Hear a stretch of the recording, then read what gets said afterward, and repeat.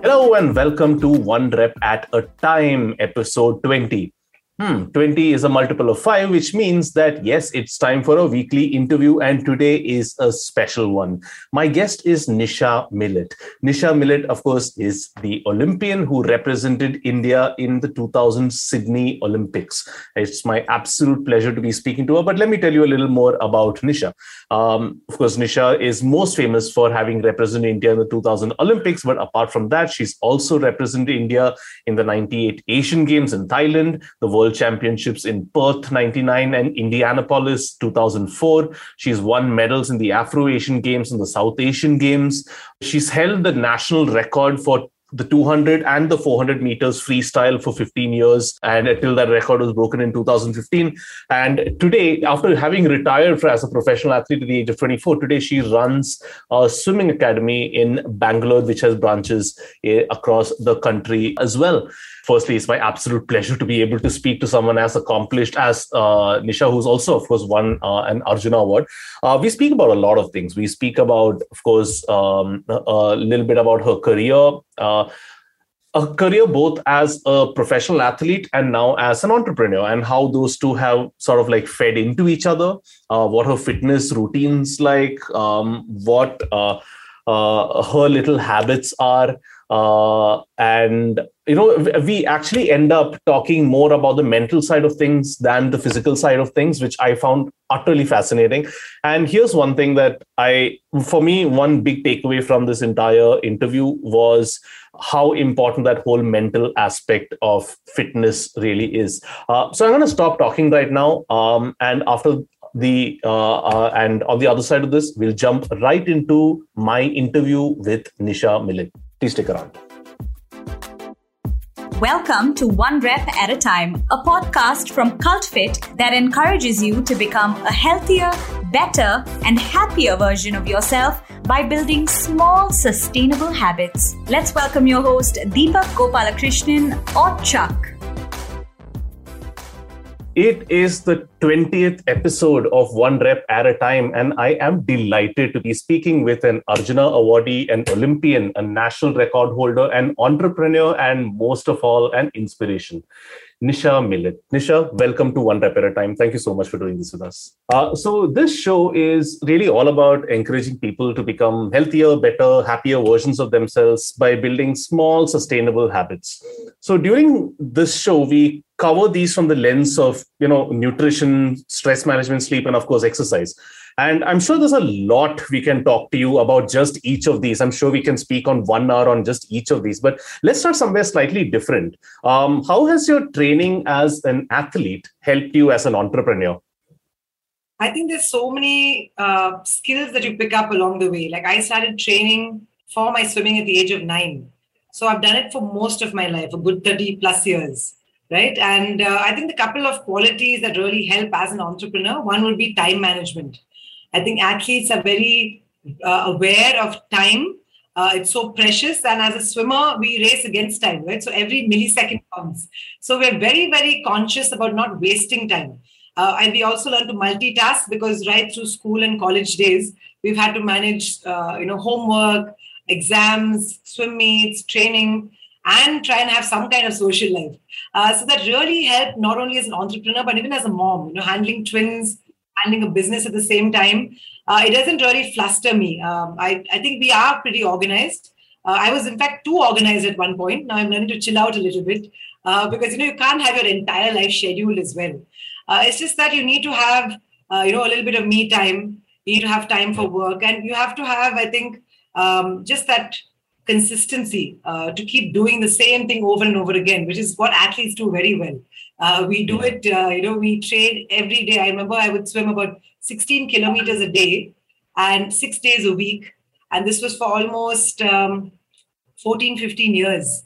So that, teaches you a lot about discipline, a lot about persistence, picking yourself up because you have some terrible days, weeks, years sometimes, and you have to get back up there.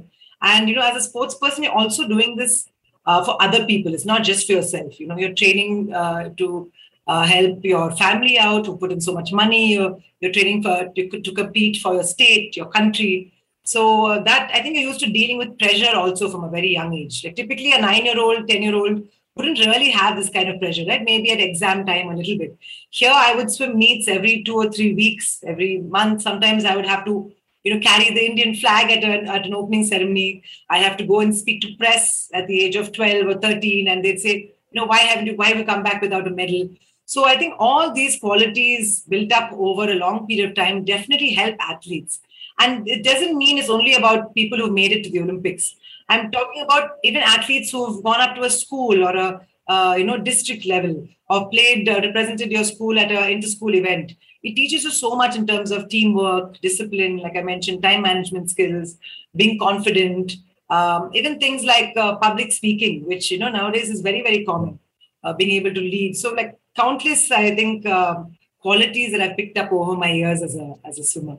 Oh, that's fascinating. It just seems to me that one does not need to be an Olympic athlete in order to inculcate those habits into say a working life. It almost seems to me that any working professional would benefit greatly, not just apart from the obvious physical benefits, but in terms of stress, time management, and all that, by just playing a sport or something. I remember this is not related to sports at all, but as the guitar in my background betrays my dark past, I remember one of my bandmates at one point of time, and I use the word band very loosely, said that being in a band and all the fights that we have and all the disagreements that we have really teaches you how to be a better manager. And probably every musician who's made it big is probably a great manager as well. And that thought kind of stuck with me. And I see a lot of parallels with what you were saying as well.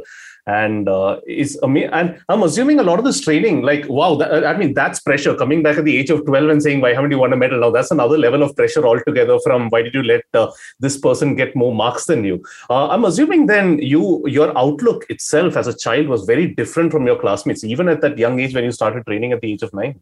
Yeah, I think, the normal things that concern teenagers didn't really concern me. I didn't have time to succumb to peer pressure in terms of drinking or smoking. So I've never touched a cigarette till date.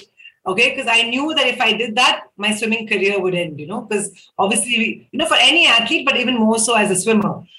Things like drinking, I knew if I had too much to drink, even as a 18, 20-year-old, the next morning I couldn't go back to training. So it was very different. People are worrying about, like, what do I wear for this party this weekend? And here I'm thinking about, okay, I've got to represent the country. I have, my parents have put in so much of money. Like my parents almost put in maybe 80 to 90 lakhs into my swimming. They sold our family house and put that money in to support my sister and my dream. So they're middle class parents. They didn't have that kind of money, but whatever they had, their life savings they put in. So I think as you grow older and as I got closer to 17, 18, I realized what a big sacrifice, it was in terms of money, time, their own lives. Like they also didn't have a life, and this is all to follow my dream. So I think you get a little more level-headed. You learn to, even like manage your money. Where I know that I got prize money and I paid for my own, college admissions into Mount Carmel's. I said, let me take that burden off of them. So instead of spending it on, fancy outfits or on a trip, I said, okay, let me help my family. So I think I was quite mature as a youngster. But yes, I did, of course, feel bad when my friends were off on a school trip or, they'd all go for a movie and like a late night party, and it was just a no-no for me. So there were those occasional moments when I did rebel, I like, why do I have to do this? And then my dad was like, see, you're the one you have this goal of going to the Olympics. And my parents always said, the day you want to quit, you can quit. And typically that's how it should be with sports. Like if you stop enjoying it, it's very monotonous. It's very, it's very, very hard on the body, on the mind, and on the pockets, if your parents are putting in so much. So at any point, if I wanted to stop, I could have. But, that for me, that fire was burning within. I knew this is my goal. I want to get there. So I would have 1 or 2 days of, feeling a little bit upset that I'm missing out. But in hindsight, I got to do all those things once I retired, go on road trips and stay up late and take like a month off and travel. But what you can't ever get back is those moments of, standing up there with the tricolor, hearing the Indian national anthem play. That's something that money can't buy, any amount of experience. And, you'd see all your friends from school and college come into the pool and support you. And, the kind of excitement to see their friend, swimming for the country or the state. So it really made it all worthwhile. Yeah, for sure. Yeah, that's amazing. You might have missed out on a few school trips, but you took a trip to Sydney that I'm assuming many of your classmates would not have. Wonderful, Nisha. Thank you so much for sharing that. I mean, that was just a very nice, intimate way to start, really. So I want to I want to ask you a couple of things on things that you have said in the past, which I found very, very inspirational. So in one video, you spoke about something called actions over excuses, and I think that's a great topic to explore to start with, because it covers many of the things that we're going to that I want to speak about. So could you tell us a little more about this philosophy as it applies to your life? Is that a recent philosophy, or is that something you've always believed in? I think it really kind of what drove it home was me going to Australia to train. In India, as strong as I thought I was mentally, when I went out of the country and started training for my pre-Olympic prep, with the Australians, I found their mindset was so different. When I talked about action over excuses, you don't hear them what they call whinging, cribbing about, oh my God, I used to come and say, oh my God, I'm so tired. I haven't, I've had to do work at home. And if you have to clean your room, come to work. Come to the pool, finish your class, go back, cook yourself lunch, dinner. So this is all at the age of 18, 19, 20. When I thought I was doing so much of hard work, poor me. And one of my teammates one day came and said, she's like, Nisha, why are you whinging so much? How many other Indian girls get to come to a foreign country, train one of the best swim coaches and swim teams, and have a chance at representing the country at the Olympics? She's like, I don't see what your deal is, and she was quite annoyed with me. And then I was like, oh, wow, yes, I better get my attitude in check. So I think, also sports teaches you it's a very level playing field out there. So if you don't put in the hard work, like I said, if you just use excuses like, I was too tired to get up for practice, or, it's very cold today. There'll always be others who don't use those excuses, who will put in the work, and on competition day, they will beat you. So I think as an athlete, as you grow in the sport, you realize there is no shortcut to success, right? You have to go every day and you have to act. And even as a 12, 13, 14-year-old, and it helps that swimming is in an individual sport on race day, because on race day, it's only you can't really hold anybody else accountable for a bad performance. You can say, okay, maybe the coaching wasn't so great, this, that, but at the end of the day, you are standing up there, you're racing. So I think from a young age, you realize, okay, I have to do whatever it takes. And that's why you'll see somebody like a Leander Paes, 7-time Olympian. So I went for one Olympics. I know how hard that was. So somebody like him, Mary Kom, I'm a mom of twins. As a mom of twins and another boy, so she has 3 kids. She came back post-motherhood and won an Olympic medal for us and was world number 1 for countless years. So these are people who absolutely don't give any kind of excuses. She didn't have the money. I think a lot of people would have seen the movie Mary Kom, and she didn't have any kind of funding till much later. So while I could say that funding was an issue for me, it didn't really stop Mary Kom either, right? And she won an Olympic medal. She didn't just get to the Olympics. So we have to at some point stop crying and worrying about what we don't have and focus on the strengths and the skills that we do have. And, just take it one day at a time. When you're going through those tough patches, instead of giving excuses, you might have to pick yourself up off the floor. But at the end of the day, kind of re-examine, why am I doing what I'm doing? So not just in sport. I think in COVID, a lot of us went through some very tough times. I know for me as as someone who owns a swimming academy, I have a staff of about 25 athletes, coaches. And for 2 years, swimming pools were the first to shut and the last to open. And there's no way you can do any kind of activity online, right? In swimming, there's absolutely no way. You can't practice any skills. So it was really tough for me to kind of pick up the whole team, even tell myself that we will get through this, because it felt like it would never end. Now we know that it has for the most part. But I think that comes from the sports background. Having regular failures, when I say failures, sometimes it's something small, you don't swim up best time, you go for a meet, you come last when you had a good chance of a medal. Some days you just struggle through the workout, and you learn that whatever happens, you put that day away, and the next morning you wake up and you have to go in with that, that one singular kind of focus, that, okay, I'm doing this to get to the Olympics, I'll do whatever it takes. So that's what, gets you to the top in it. Yeah. That's lovely. That's a really nice philosophy, and just applicable to so many aspects in life. Like you said, it's not just sports. So you once said something very nice. You said swimming was your therapy, and I think that's a nice way of thinking of exercise itself. So, if it's not, say, swimming, what is it that other people can do to find their own therapy? When do you know that, oh, this is it? This is the thing that I want to do. This is the thing that gives me happiness. Is there any heuristic, any shortcut that people can use to find their equivalent of swimming? I think it's just something like when it's not in your life, you feel like it's, part of you is missing. And I felt that so strongly in these 2 years of lockdown, because for the first time in 30 years, like I said, I started swimming at 9, I'm close to 40 now. So I didn't have access to a pool for almost 2 years, right? So I felt that, like a longing, like, I keep telling my husband that swimming is my first love, So you just feel at peace when you come out. You've had a very tough day, but you jump in for a swim, and when you come out, you feel refreshed. Even while you're swimming, you're so in tune with your thoughts, your how your body feels. Like if I'm injured, if I just get in the pool, I know exactly how bad the injury is. So I'd say swimming is like, my home. Like my friends all joke and say, Nisha was taken at the age of 9 and dumped into a pool and then resurfaced, many years later. So I did miss out. Like I don't know how to ride a cycle. I didn't have time, to ride cycles. And then when I did try once, my dad's like, what if you fall and break your leg, So like, oh my God, yes, my swimming. So just athletes miss out on a lot of those things. But I think it's not just about sport, right? Anything. Like even I realized recently in the lockdown, the one good thing for me in the lockdown was being able to go back to reading. I used to love reading. And then when I had my kids, I just did not have the time. But now I realized, wow, I missed it so much. I started doing a counseling course, and that's why I started reading again.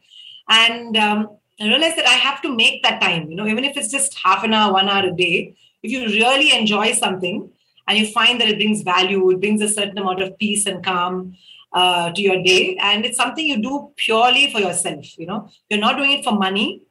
You're not doing it to please somebody else, or somebody is forcing you to do it. I think that is what I would describe as a passion, something that it could be art, it could be, doing some kind of charitable works. I have so many friends who, do great things for other people. So whatever it is that kind of makes you feel complete at the end of the day, and like, that you're doing something for a greater purpose. For me, when I'm at the pool, it's just not just about me swimming. It's also about, seeing other people getting in the pool, loving the water as much as I do. That gives me so much of joy, And, I keep telling people that there is no minimum age. We start kids at 6 months nowadays. And then I get mails saying, my granddad is 80 and he wants to learn. And people actually learn at the age of 80. So that's why I love this sport. It's like it is very accepting. The water treats everybody equal. And so that's what really helps me. The fact that however bad of a day you've had, you get into the pool, you still have the same kind of, water pushing against you, feeling nice and cool. So what better thing to do than, get into the pool and just swim a couple of laps. So I would say, yeah, definitely my therapy for sure. That's lovely. I love that line that you said, of what the water treats everyone equally. That's such a beautiful line.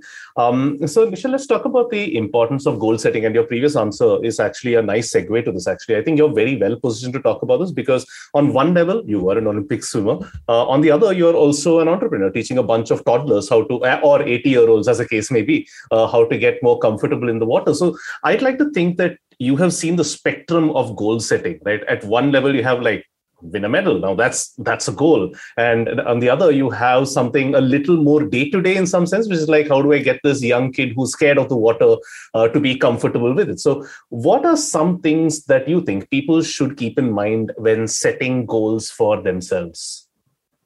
I think, there have to be certain criteria. Like we start goal setting very young. My dad talked about it with me. My coaches talked about it. So I had a little diary, where I would write down my short-term and my long-term goals. So it was when I was young, it was very singular. It was like, this is what I want to do with my swimming. But as I've gotten older, I've tried to, to have goal setting with different aspects of my life. Like in terms of my physical fitness, like what do I want to achieve? Like say this year, last year it was about, since the lockdown was happening, I had so much free time on my hand. I said, I want to train like an athlete, like how I used to train. That was my goal last year. So since work was not happening, I would get up, I would go for a long run, I would go and do some CrossFit or I would swim. So I would do 2 workouts a day.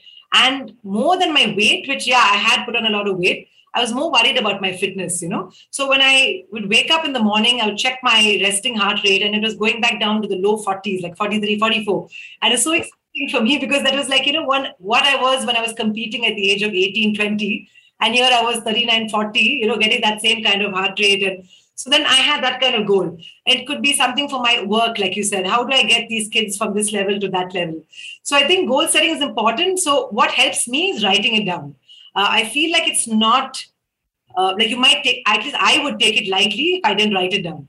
So what makes a really big difference for me is just writing it down because I kind of hold myself accountable then. And sometimes you just, whatever you do, you don't get there. So at that point, just have to re-examine the goals and just set new ones, And that's always helped. Like the greatest example of goal setting is the greatest Olympian, Michael Phelps, right? 8 gold medals at one Olympics. And how he got there was just purely about goal setting.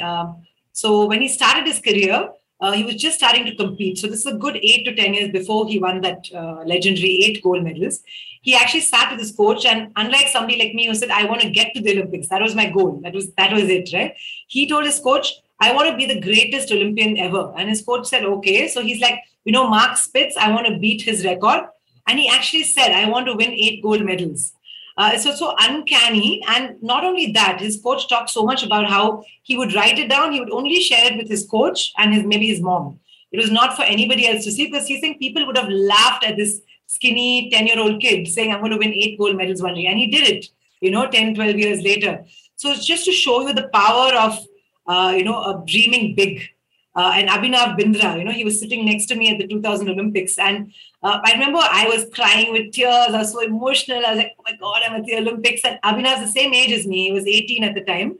And there was no emotion on his face. He just had this, very calm, composed look with all these shooters are very, very calm and relaxed. And all these swimmers are a little more excitable. But many years later, when he finally, 2 Olympics later, finally went on to win India's first individual gold medal in shooting.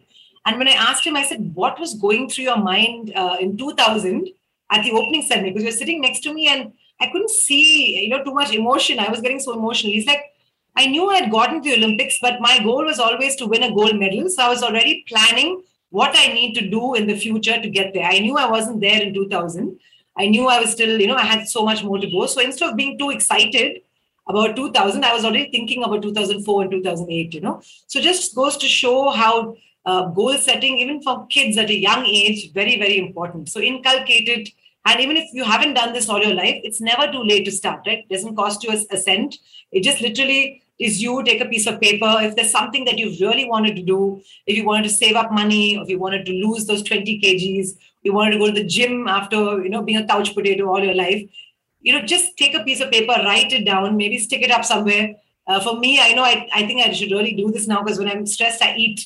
I do a lot of stress eating. So I was thinking maybe I should put this on my fridge, put a little note saying, my goal is to eat healthier this year and hopefully try and, keep up with that. So I think it just holds you accountable and gives you some kind of clear path. You see the big picture of why you're, doing what you're doing, why you're sacrificing every day to get to this one goal that you have. This is amazing. I have never heard the story of Abhinav before. I mean, I've read so much about that, and this is the first time I'm hearing that. I feel like this is almost segueing into a slight sports interview almost, but thank you for sharing that. And you also validated one of the things that we spoke about on this show just a couple of episodes back, as in before this interview with you, Lair, which is one of the tips I read somewhere was if you write down your goals, and I remember the exact number as well, 42% more likely to achieve your goal if you actually commit to writing it down. I think that's interesting. I would also be interested in seeing if that 42 is only if you keep the goal to yourself, as opposed to say commit to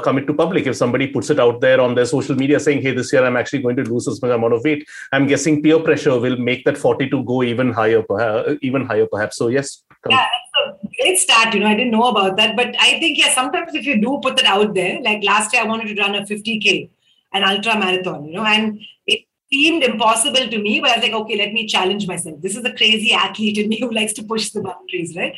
So I did tell all my friends about it. And the good thing was so many times that I felt like quitting because you have to do 30, 40K training runs. And, you get chafed and you get sunburned and you're dehydrated and you miss out on these late nights. And, spending time with your kids early morning. I would be like, oh my God, I've told everybody I'm going to do it. So that's the good kind of peer pressure, I think, where you let the fact that you've told everybody what you want to achieve. Somebody like me I take it very seriously. Like, I've given my word, now I'm going to follow up and do it, get it done. So I managed to get it done, and it, gave me so much of satisfaction. And the great part is, one good thing about even social media is people do encourage you and motivate you. People always talk about the negative aspects, but I had so many people saying, come on, you just have 2 weeks left. And, ultra runners from all over the country saying, I'm like, it's on land. I'm a water animal. They're like, you can do it, So that's the other good part about sharing a goal. So I think it's an individual, it's your choice what you actually do. It's amazing. Like, the more I read and speak to people like you about physical fitness, it just seems like it's more and more about the mind rather than the body itself. Yeah. I think there's a big connection, I feel, because one is in the lockdown with COVID, we've realized the importance of health, right? Not just it. People could be like presidents of countries, movie stars. They could have had it all and still succumb to COVID. So the idea is that we need to now try and be the healthiest version of ourselves, and that it's only not physical. I think what took the biggest toll on people is actually the mental health, in terms of having to be indoors, that social isolation, people losing jobs, losing loved ones. So I think it goes hand in hand, just being able to leave your house, go for a nice walk, see the birds on the trees, see other people. Like, I do a toddler class in the morning, and these are all what we call COVID babies, right? They were born in the middle of COVID because they're all 2.5 years now. They've literally not been out. They've not interacted. And it's so nice. So today I made all the parents, it's actually the parents normally hold the kids. And I made all the parents sit out. We took them to the baby pool, and I said, just leave them, like, let them play. They had so much of fun. They were like pouring, little watering cans of water on top of each other's head. They were like fighting for some balls. And the parents were so excited. Most of them were only children, and they're saying, like, this is what they've really missed out on, So I think it all goes hand in hand.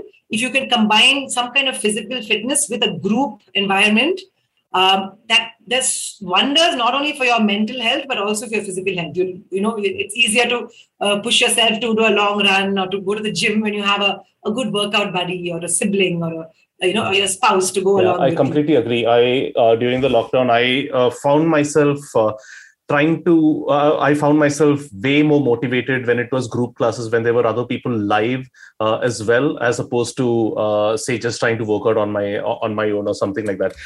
Thank you for that, Nisha. I mean, each of these questions, there's just so much that we can talk about each of these things, but in the interest of keeping things moving. And okay, now this is a question I can only ask an elite athlete, which is the whole concept of getting into the zone. Also something that you've spoken about once in the past before. And this is something that ever since I've been reading and following sport of any kind, be it cricket, football, swimming, or archery, whatever it is, everybody speaks about this. The cricketers often talk about, the great innings or spells of theirs by saying that they were just in the zone.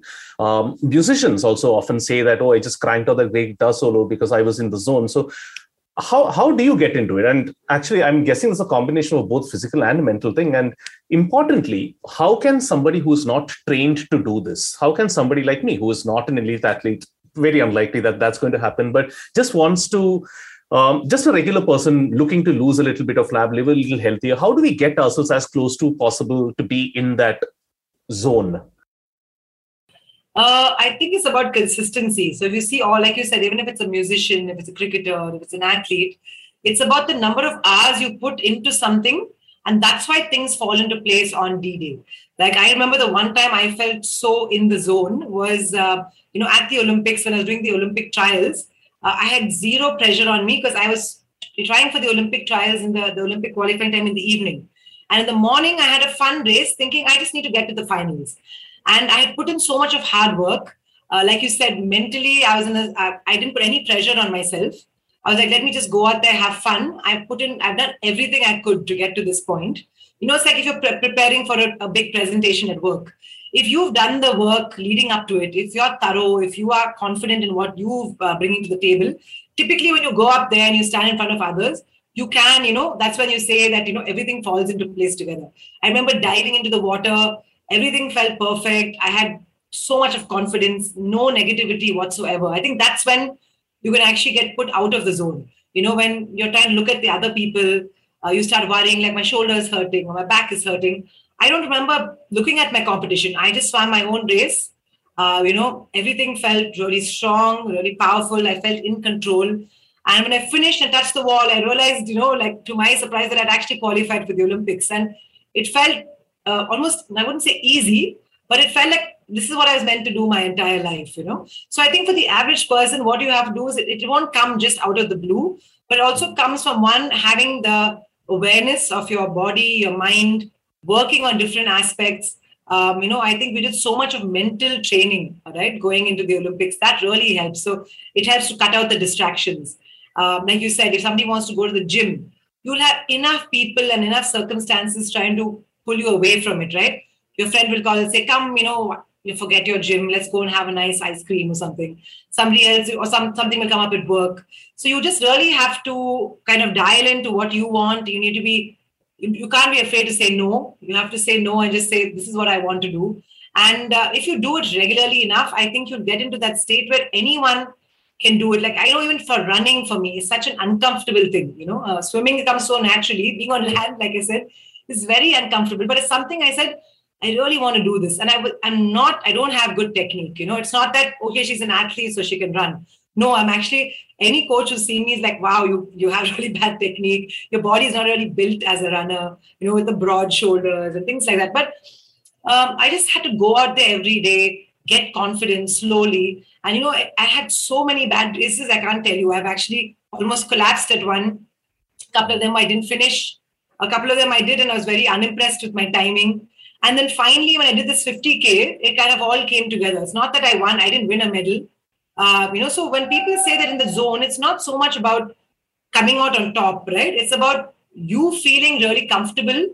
You feel like, you're excited to be part of that, when a cricketer talks about going out there and, just hitting those sixes, and I have so many friends who are athletes, and they talk about the fact that, kind of everything else around them just kind of drowns out.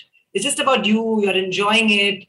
You're so excited about being present in that moment. You really enjoy every part of it. If you're letting stress and negativity and pressure get to you, never going to happen. Yeah, I like that. It's almost like when you don't need to worry about the external world, and it almost feels like you're a character in your own little story, is when you can somehow say that you're in a zone. So the more practice you do and all that, the better. There used to be this joke when we were in school. The only two people who are not stressed during an interview are the person who studied everything and the person who studied nothing. Anyone in the middle are people who are going to stress out at some point. So I think there's a lot of truth to that as well. All right, Nisha, could you tell us a little bit? This is something I'm really curious about. What does a day in the life of a professional athlete look like? What is your routine when you were a professional swimmer? It was quite a tough routine, and I'm sure it's different with different sports, but swimming is a lot of endurance. I mean, I would swim the middle and long distance events, right? So this would be a typical day. I'd wake up at 4:30 in the morning. And in those days, we didn't have heated pools. So the thought of jumping in the pool at 5 a.m. is not exactly fun, but you knew why you're doing it, So I had the Olympic rings, like a postcard next to my bed. So I wake up and I'm feeling horrible and tired, but I see that and I jump up, get to the pool. We'd swim about between 6 to 8 kilometers in the morning, which would take us about 2.5 to 3 hours. And then we wouldn't have time to go home. So whether it was school or college, we would pack up some, idli sambar, some sandwiches, eat in the car or, cab or auto, whatever, on the way to school or college. And while we enjoyed our school days and, we didn't really have too much time to fool around with friends at lunch break. We'd be sitting quickly and finishing homework because once you finish school, you'd have to go back and go for another session. So we would do 2 sessions a day, and that would be another 6 to 8 kilometer swim. Before that, a little bit of gym as well. So you're talking about a good 7 to 8 hours of hard training. And by the time you get home in the night, you're exhausted. My time to chill out would be maybe watch TV. We didn't even have computers in those days, but chill out and watch a TV program for 20 minutes, and then you would be dozing off. So by 9:30, I'd be back in bed. And I did this 6 days a week for close to 15 years. And there are people who have competed for 30 plus years. So it is very, very tough because it is kind of like a little bit of a selfish life of an athlete. You have to really take care of yourself. And that sometimes means having to say no to people. It means, letting down some of your friends. So they take it as missing out on, I've missed out birthday parties and weddings. I remember one New Year, my parents were off, in another city. I stayed back and I was at Jan 1st at 5 a.m. I was in the pool. I stayed with another family and, they really needed a holiday. So they went. And like a good friend of mine, Aparna Popat, the badminton player, she once said, you can't really use the word sacrifice because we get up every day and we choose to do this. We choose to inflict this torture on ourselves because we want to be better, because we want to break certain boundaries or get to a certain time or win certain medals, So I think you really have to kind of push the envelope every single day. So yeah, that's, I think, the tough part of an athlete, just to that monotony, right? We're doing the same thing. It's not fun, like, say, even a football, like you play a match, you score a goal. So that's why it's very tough, I feel, for a lot of Indian kids to get into a sport like swimming. When you get to the water, it's almost like sensory deprivation. You can't really hear much. You can't chat with your friends while you're swimming, right? So it's different from a game like football, where you're going to be joking with your friends. You score a goal, so you're excited more often. Here is just swimming countless laps up and down, looking at a black line, gulping a few sips of water. So like, I'll tell you, my toughest workout was 100 into 100. So 100 times 100 meters swim. Okay, so that in itself is bad. And we had to do this. Yeah, it is brutal. So that's 10 kilometers, right? Just there, it's 10 kilometers in the water. And you start it on 1 minute, 30 seconds. And I would be finishing in about 1 minute, 20. So I have 10 seconds to gulp a sip of water, catch a deep breath and go back again, So, and then we swim in like these chains where one person swims, the next person behind you. So I was leading my lane with 6 people behind me. So there's no chance. Even if you're exhausted, you're like, I can't stop. If I stop, 5 people behind me are going to stop and I'll ruin their workout. So I think athletes learn from a very young age to lead, learn how to deal with pressure. And, just like the fact that pain is good. Like, my dad always talked to us about good pain. So when you wake up and your muscles are sore, it means you're working towards something. You're, there's that, your body is actually getting stronger. It's breaking down, but you're going to build up to a stronger point of time. So I think the regular person who's not an athlete, sometimes that's where they go wrong. So when I teach young kids these days, even my own kids, I have 8-year-old twins, when they're playing, they do gymnastics. So they're holding onto the rings, and they say, Mom, my hands were hurting. And I'm like, if your hands were not hurting, then you come and tell me, because then there's something wrong. But if your hands are hurting, it's good. That means you're putting in the work, So I think from the time kids are young, we need to tell them that if you want to get stronger, you have to go through some hardships. I think we as parents try to cushion it too much. We had tough, Chuck, you and me are obviously same, generation. We have things to us, we were pretty much out there doing our own thing, fending for ourselves. We didn't have mobile phones at the age of 8 or 9. You kind of earned your own money and then bought a phone or, worked for it. So I think kids these days get things too easily. So what we can do, the biggest gift we can give kids is teaching them from a young age to push themselves, and that pain is good, discipline is good, that monotony of doing the same thing every day. They might come back and say, I'm bored. They're like, okay, too bad, but you want to be a better swimmer. This is what you need to do. So this is what we have, the message that we have to tell these kids. It's same with whether it's studies, whether it's an art project, whether it's something at school. And it'll help you so much when you get older, when you realize that this is what you have to do, to get to where you need to go. It's almost like it's almost like you can predict what the next question I'm going to ask you is going to be, because I actually wanted to ask you a little bit about recovery, which I have always... I'm not going to lie, I have ignored and should have focused a lot more on. In general, I think that recovery and sleep are overlooked parts of fitness, at least at a starting point. What has your experience been like? How important have these been for you? I mean, you've had these brutal days, but did you take time out to recover? How was it then and how is it now? Like you, I actually struggled with recovery too, When we were doing my counseling course, we learned about something called drivers. It's something that you've learned as a child. And for me, my driver was work hard. So I felt like if I was not constantly doing something, like I was letting my parents down or I wouldn't get to my goals. So when I was off the pool, I would be like running up 10 flights of stairs in my home to get fitter. I'd be doing some push-ups at home. Or I would be watching something. So I didn't really give myself enough time to recover. we are obviously, when you're young, you do recover much faster. And that's probably why I managed to get away with it. But as I got older, I think now especially I find that recovery plays such a big part. And now the world champions talk so much more about that. Earlier, we never knew the concepts of recovery, even things like having ice baths, getting an extra sleep, like you said, or even things like hydration and nutrition being such a big part of recovery.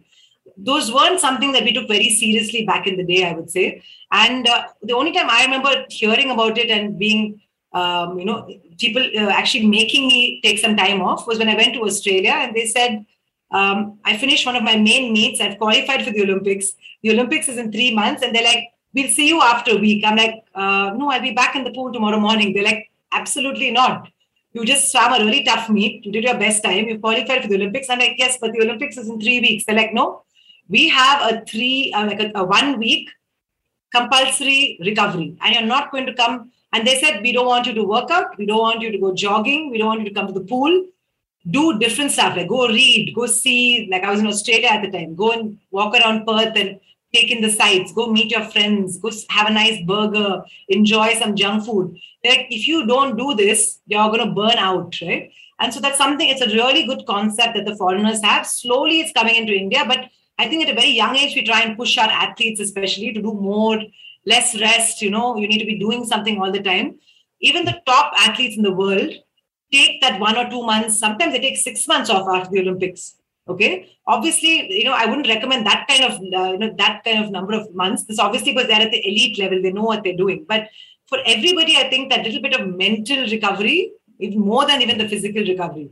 So even for me, when I was, trying to lose weight and get fit during this lockdown, I would, like I said, I was doing 2 workouts a day, sometimes 3.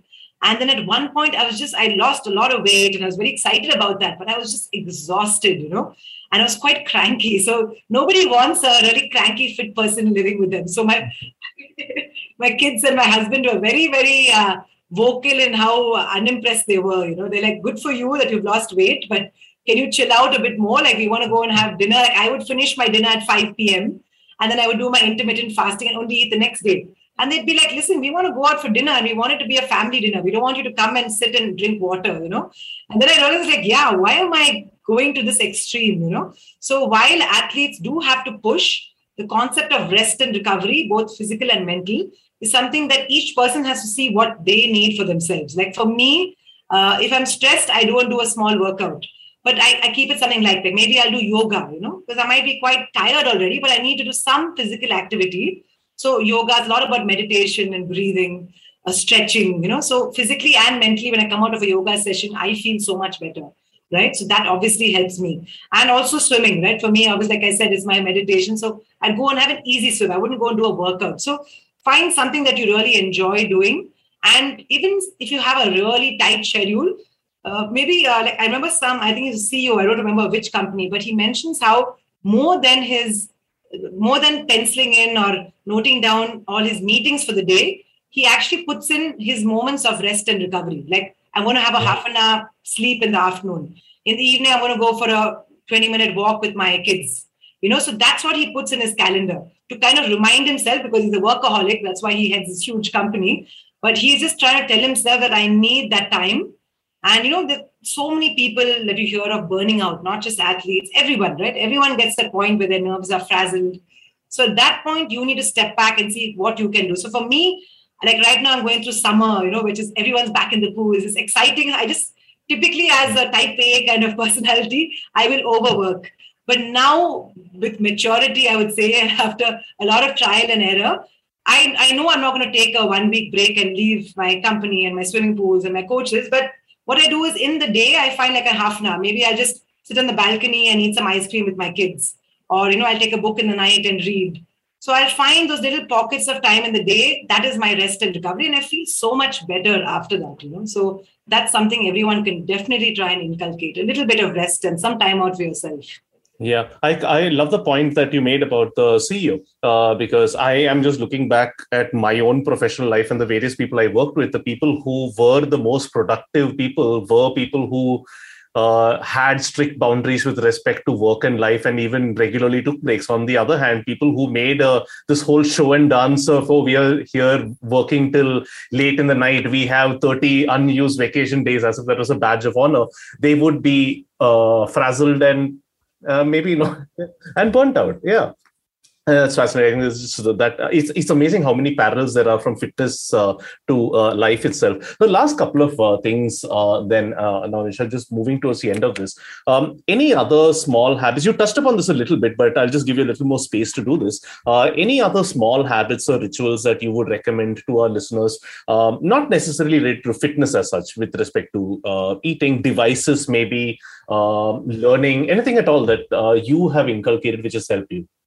I think devices, people need to give me some advice. We have a tough time because, whether it's work or, keeping in touch with friends, I also tend to use my devices too much. So that's something I really need help with. But yeah, a couple of things that have really helped me. One is, just eating healthier. But I only do it for one meal in the day. So my point is there's no use. My mantra is there's no use, starving yourself. There's no use constantly checking your weight. And I have done that in the past, which is why I've said I don't want to be like that anymore. I just do one really healthy meal, which is uncooked. So it'll be fresh vegetables. Normally it's fruits. I love my fruits. So fruits with some nuts. And so I have it early in the day. It just sets me up for the day. It's not a big hit of sugar. Like I'm not eating a big bar of chocolate or something. I have a nice big bowl of muesli or fruits, or some chia, pudding or something that really sets me up for the first part of my day. My kids are also seeing me eating healthy. Like I'm not eating small quantities. I'm eating a big bowl, but they can see lots of fruit. So they automatically want to also do that themselves. So that's one thing that has helped me. And another thing I think is just what I've gained in the last 2 years is a sense of gratitude, of just being grateful for the small things. So when we're doing the counseling course, we teach a lot of I'm a trainee. Actually, I just finished my course. So now I'm a certified counselor. But when I was a trainee counselor, we would tell the people that we were counseling, our clients, that, to maintain a gratitude journal. And I know a lot of people who do that. Now, I don't actually have a journal, but I think for me, something small I do is just say thank you to people who don't expect it, but who are doing things for me, which I sometimes tend to overlook. So it's a habit I've started recently. So it could be the cab. Like I don't drive. So when I get a cab and this person takes me back to my house and, I've reached home, I just say thank you. And you should see the shock on their face. Like they're not used to people saying thank you because you're paying them anyway, but they're not used to a simple thing or just making eye contact with somebody who's sweeping the floors at the swimming pool and just like nod and smile at them. So I think small things like this can kind of show people like that you have gratitude for them.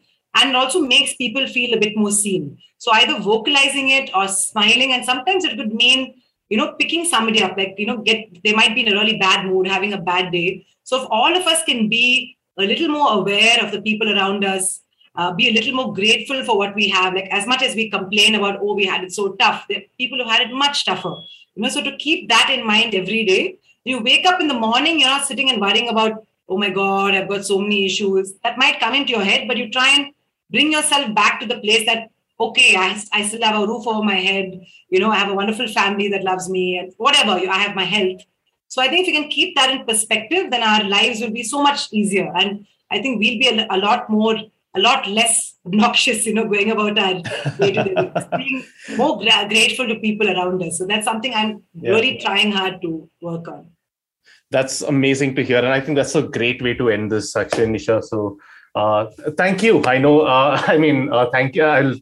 Let's take that lesson of gratitude and let me be the first person to thank you for this. This has been amazing. Like we just covered so much. It felt like this was part therapy for me as well. And just to be able to chat about not just fitness with you, but so many other things as well. I've got a peek into your life as an entrepreneur, the struggles that you go through for that, the parallels with fitness, a little sneak peek into your daily rituals as well. So yes, that's thank you so much for being a part of this, Nisha.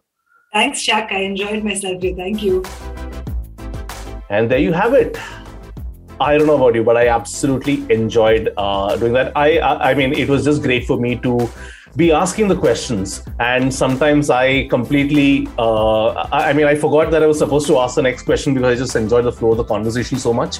To me, the biggest takeaway for this, like I said at the beginning, was the importance of the whole mental aspect of it. And in fact, I think that even if, there are enough lessons over here to be applied to, say, even corporate life and things like that in terms of goal setting and all that. So I really enjoyed this interview. It's a wide-ranging interview. I know it didn't stick with the theme of the week as we normally do here on One Rep at a Time. And we will be doing things like this once in a while, having special guests on once in a while where we do something that's more wide-ranging than talk about a specific topic. I really hope you enjoyed this. Do write in and let us know what you think, not just about this interview, but the show as a whole. Would love to hear from you. It's been 4 weeks, 20 episodes of One Rep at a Time. And yeah, we're not stopping. There are many more exciting things that we have lined up for you guys. So yes, see you in your ears next Monday, and see you back here, and take life one rep at a time. See you. You've been listening to One Rep at a Time by Cult Fit. Follow us on Spotify, Apple Music, or wherever you get your podcasts. If you're looking for sustainable weight loss coaching, check out the Cult Transform program on the Cult Fit app or website. See you on the next episode.